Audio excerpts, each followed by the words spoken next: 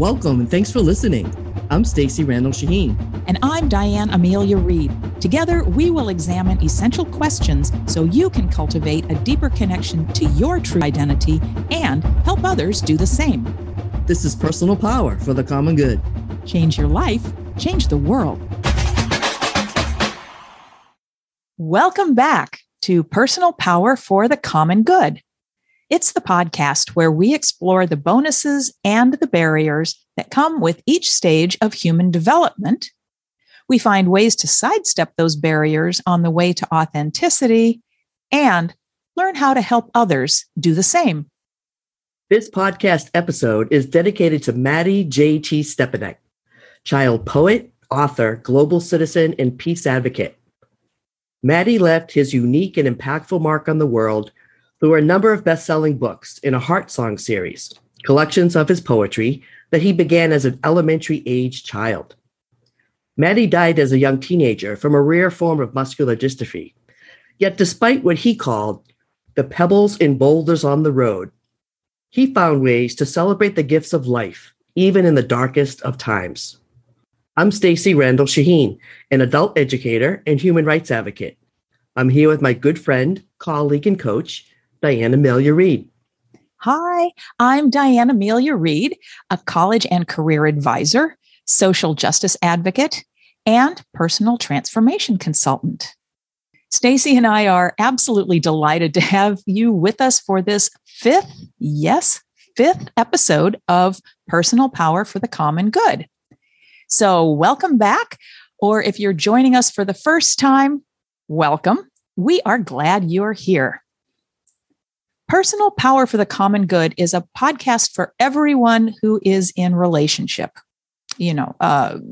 somehow connected to other people. This is for anyone who gives care, whether it's care to a child, an elder, maybe a neighbor, whether personally or professionally, and especially for those who want to give care to themselves. So, turns out our target audience is you, and by extension, anyone whose life you touch. This episode is brought to you by Shine, the Mindset Mastery Workshop series that helps you become the you that you are meant to be.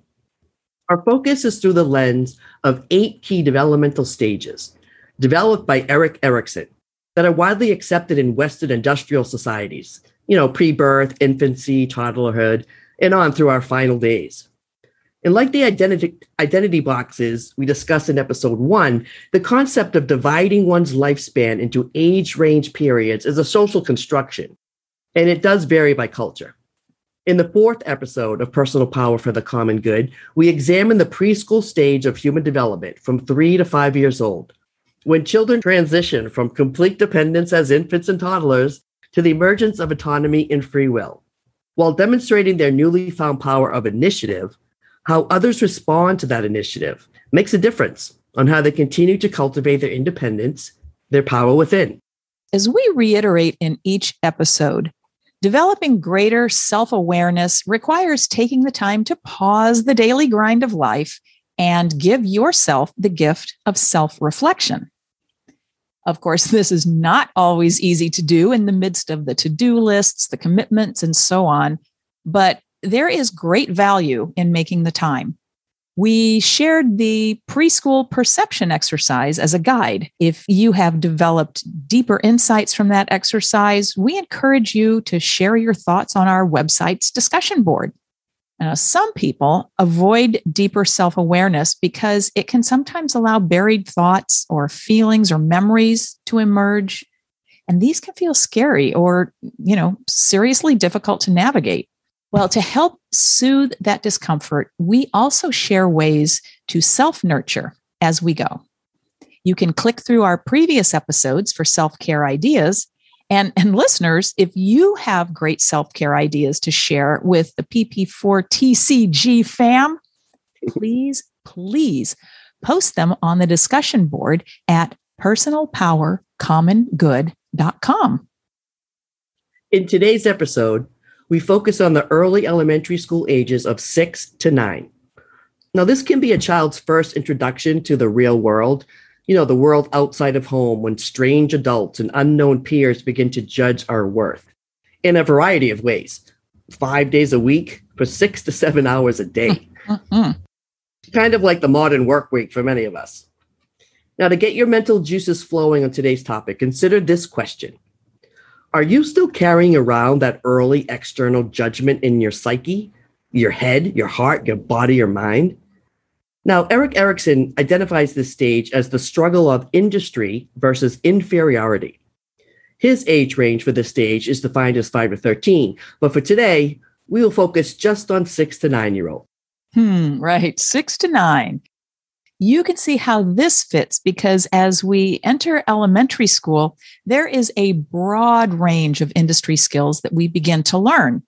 The basics, reading, writing, math, interpersonal games on the playground during recess, all the things. If we were lucky, we were also introduced to the creative arts through painting, drawing, maybe some music lessons. But unfortunately, the creative arts have taken a hit. They've become less common in public schools due to the pressures of standardized testing and budget constraints. But it's really quite a blow to children who excel in those areas of intelligence and expression.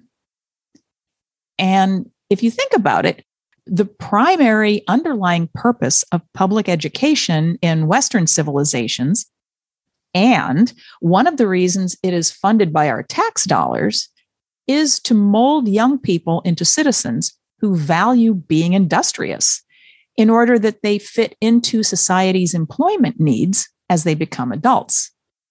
It's a fairly rigid mold, and it was created for businesses after the Industrial Revolution. And if you don't excel in the industry of learning and fitting into a new school environment with a predetermined structure and set of rules, the seeds of inferiority may begin to take root. There is one common schoolhouse practice that I hope has been banned at this point, but maybe not. It happened to me in kindergarten. As I mentioned last time, I felt pretty powerful as a 4-year-old preschooler and discovered my lifelong love of learning. When I got to kindergarten, my teacher, Mrs. Brown, she seemed kind, but there were definite norms of behavior that we had to follow. I guess I didn't know them all because I ended up in the corner in front of the class with a big pointed dunce cap on my head. I remember confusion more than shame because I really didn't know what I did wrong. I think I was talking to a friend or something like that when I should have been listening. Does that really make me a dunce? Did I deserve that as an energetic and excited young girl? The external judge and jury, Mrs. Brown, certainly thought so. Well, in Erikson's terms, if children do not learn the skills of the culture around them, they begin to face feelings of incompetence. Think about the early books many of us had when we learned to read. Dick and Jane and their dog Spot. A very white 2-parent family in suburbia. Okay, but how are you supposed to emulate that experience as a child of color? A child of a single parent? A child with 2 moms or 2 dads? Does that make you inferior if you can't relate?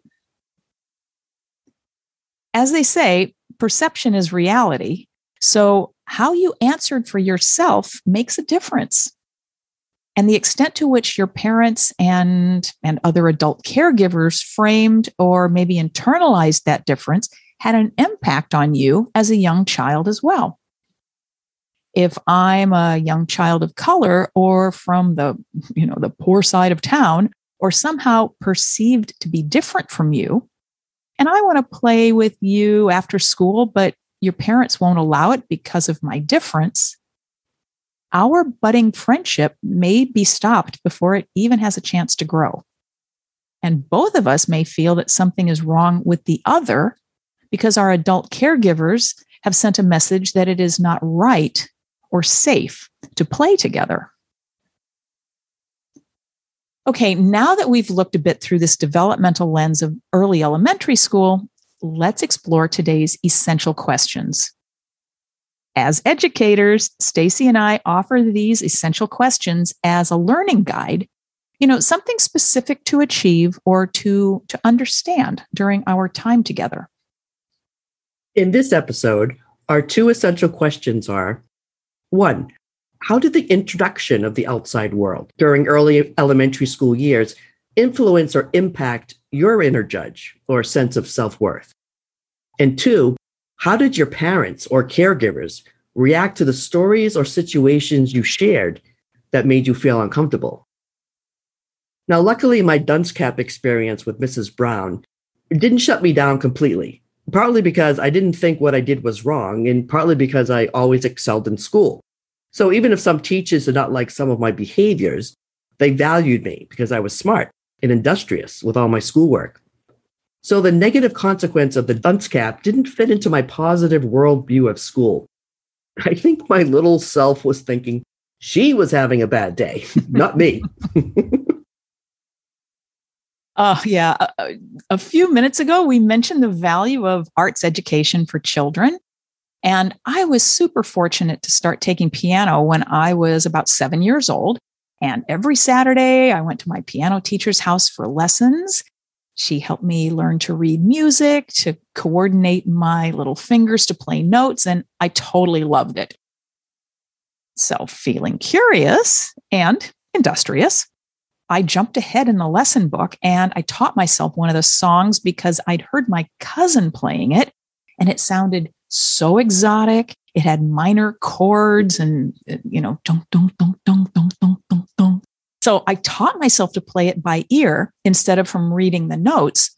So what I actually did was transpose it into a different key. Nonetheless, I was super proud of myself. But when I went to play it for my teacher, she raked me over the coals. Basically, she said, "How dare you?" and proceeded to tell me that I had learned it all wrong because I wasn't playing it as written. Essentially, I wasn't coloring within the lines. No kudos for my efforts or my musical curiosity. She just shut me down. Yeah. And clearly, in my 7-year-old mind, I'd been bad. And already by that age, I was so invested in being a good girl that I didn't even tell my parents what had happened. Wow. Not telling your parents is unfortunately a common childhood decision because the internalized shame also cultivates fear of how your parents will react. You don't want to let them down. In addition to the 8 life stages, Erikson outlined what he called virtues or golden nuggets of development that we gain when we go through each stage in a healthy way. And during the early elementary years of 6 to 9, the virtue we develop is skill or a sense of competence. The importance assigned to our early competencies can vary greatly by culture. While children in industrialized societies learn their ABCs and their 1, 2, 3s, certain indigenous children may learn how to plant and harvest crops or learn to hunt and fish for survival. So really, in a nutshell, they begin to be productive members of their societies instead of just being another mouth to feed. How good they are at these tasks lays at the foundation for their self-esteem and how they feel about themselves. If you struggled in the early years of elementary school, maybe you had an undiagnosed learning challenge like dyslexia, or maybe you had a hungry belly because your family didn't have enough money consistently for food, or you had a heightened sense of anxiety due to violence in your home or your neighborhood, your self-esteem could have been deeply affected because you could not produce. You couldn't quickly or easily demonstrate certain competencies that the culture or your family wanted you to. This idea of feeling productive and feeling good enough lingers long into adulthood. Yeah, in fact, many people, including myself, have a hard time shutting down production, so to speak, and I just can't allow myself to simply be sometimes. I demonstrate this struggle every time I go in my backyard garden. Instead of simply soaking in the beauty of the outdoors, living in the now, I feel compelled to weed unkempt areas, wash the bird bath, rake the leaves, or some other little task. I have to be very intentional to stop myself in order to enjoy the moment. And when I coordinated a volunteer parent mentor program, the idea of just being with a person rather than solving his or her problems was a struggle for many of the volunteers. They felt compelled to do something with or for the person rather than simply slow down and be with them. Meanwhile, the real value in the relationship was that the parent felt cared for, valued, and heard, sometimes for the first time in their lives. People in romantic relationships sometimes complain that partners don't listen to them because they share a problem and the other person wants to produce something by offering ways to solve the problem. Lovely intention, but why isn't that always helpful? Well, because the person sharing the issue may just want to be heard, may just need to have an ear, to feel a sense of empathy coming his or her way. It's good practice not to offer solutions to other people's problems unless you specifically ask if that is what they would want. One of the most important skills we learn at a young age is how to navigate relationships with other people, be they adults or peers. And our ability to do this is one way we feel competent. So, negative feedback or treatment by family members who claim to love us, teachers who are there to teach us, or other community people who are supposed to protect us, well, it's particularly difficult for 6 or 7-year-olds because they are still sorting out how to understand conflicting emotions. Yeah, and as they continue to grow emotionally, this age group begins to recognize separate categories for positive and negative emotions, but typically only if these emotions are exclusively positive or exclusively negative.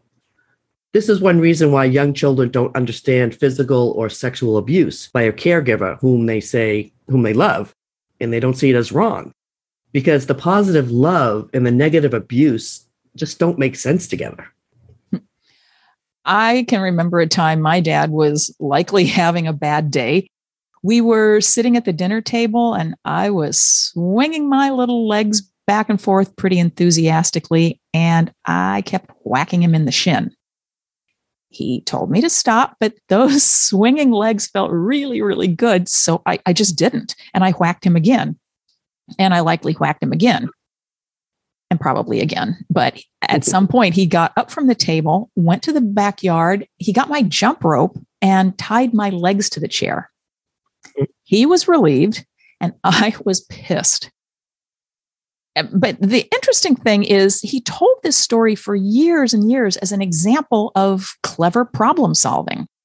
Wow. It just became a family story with no emotional load. And it wasn't until I was an adult years later when my therapist actually pointed out the flaws in this approach and said, your dad could have put your plate on your lap and just turned your chair in the opposite direction.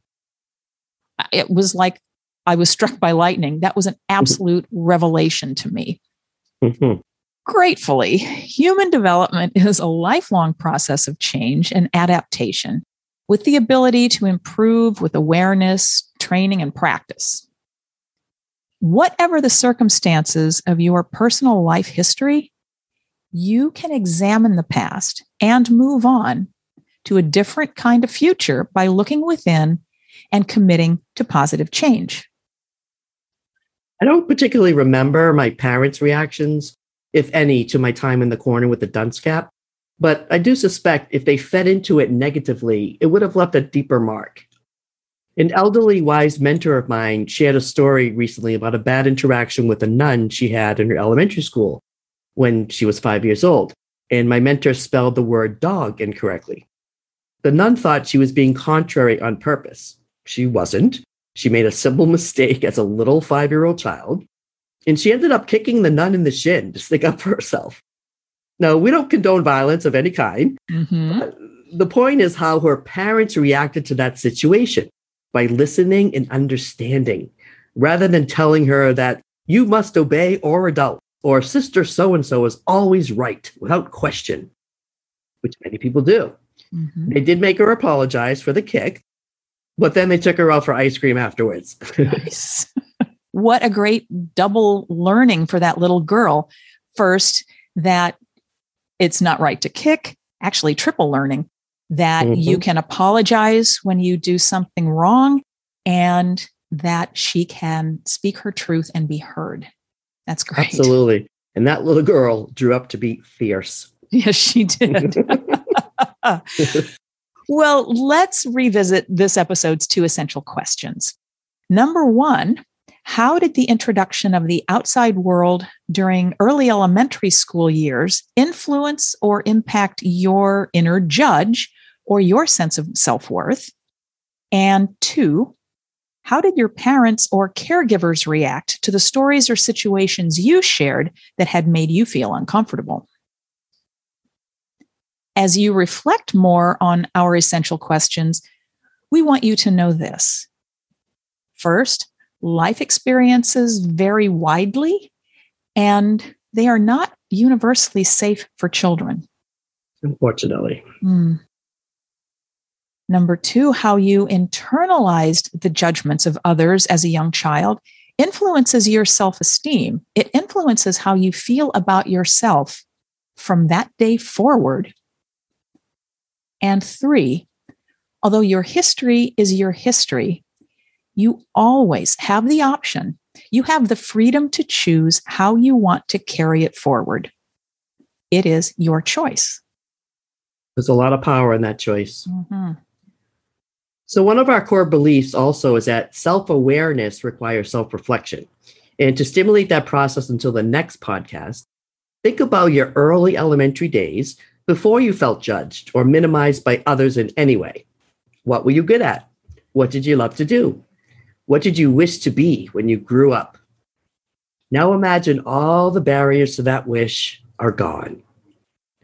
Who are you before your inner judge began to grow? Think about that little person and start your autobiography from your child self's point of view. What's the title? What are some things you accomplished or loved about your life? Pick up a pen, pencil, crayon, or marker, and begin to write your story. And if you want some structure for your work, check out the My Autobiography outline at our website, personalpowercommongood.com, for a simple graphic to get you started. Our second core belief is the importance of self-care. Listeners, we're walking through potentially tender territory here.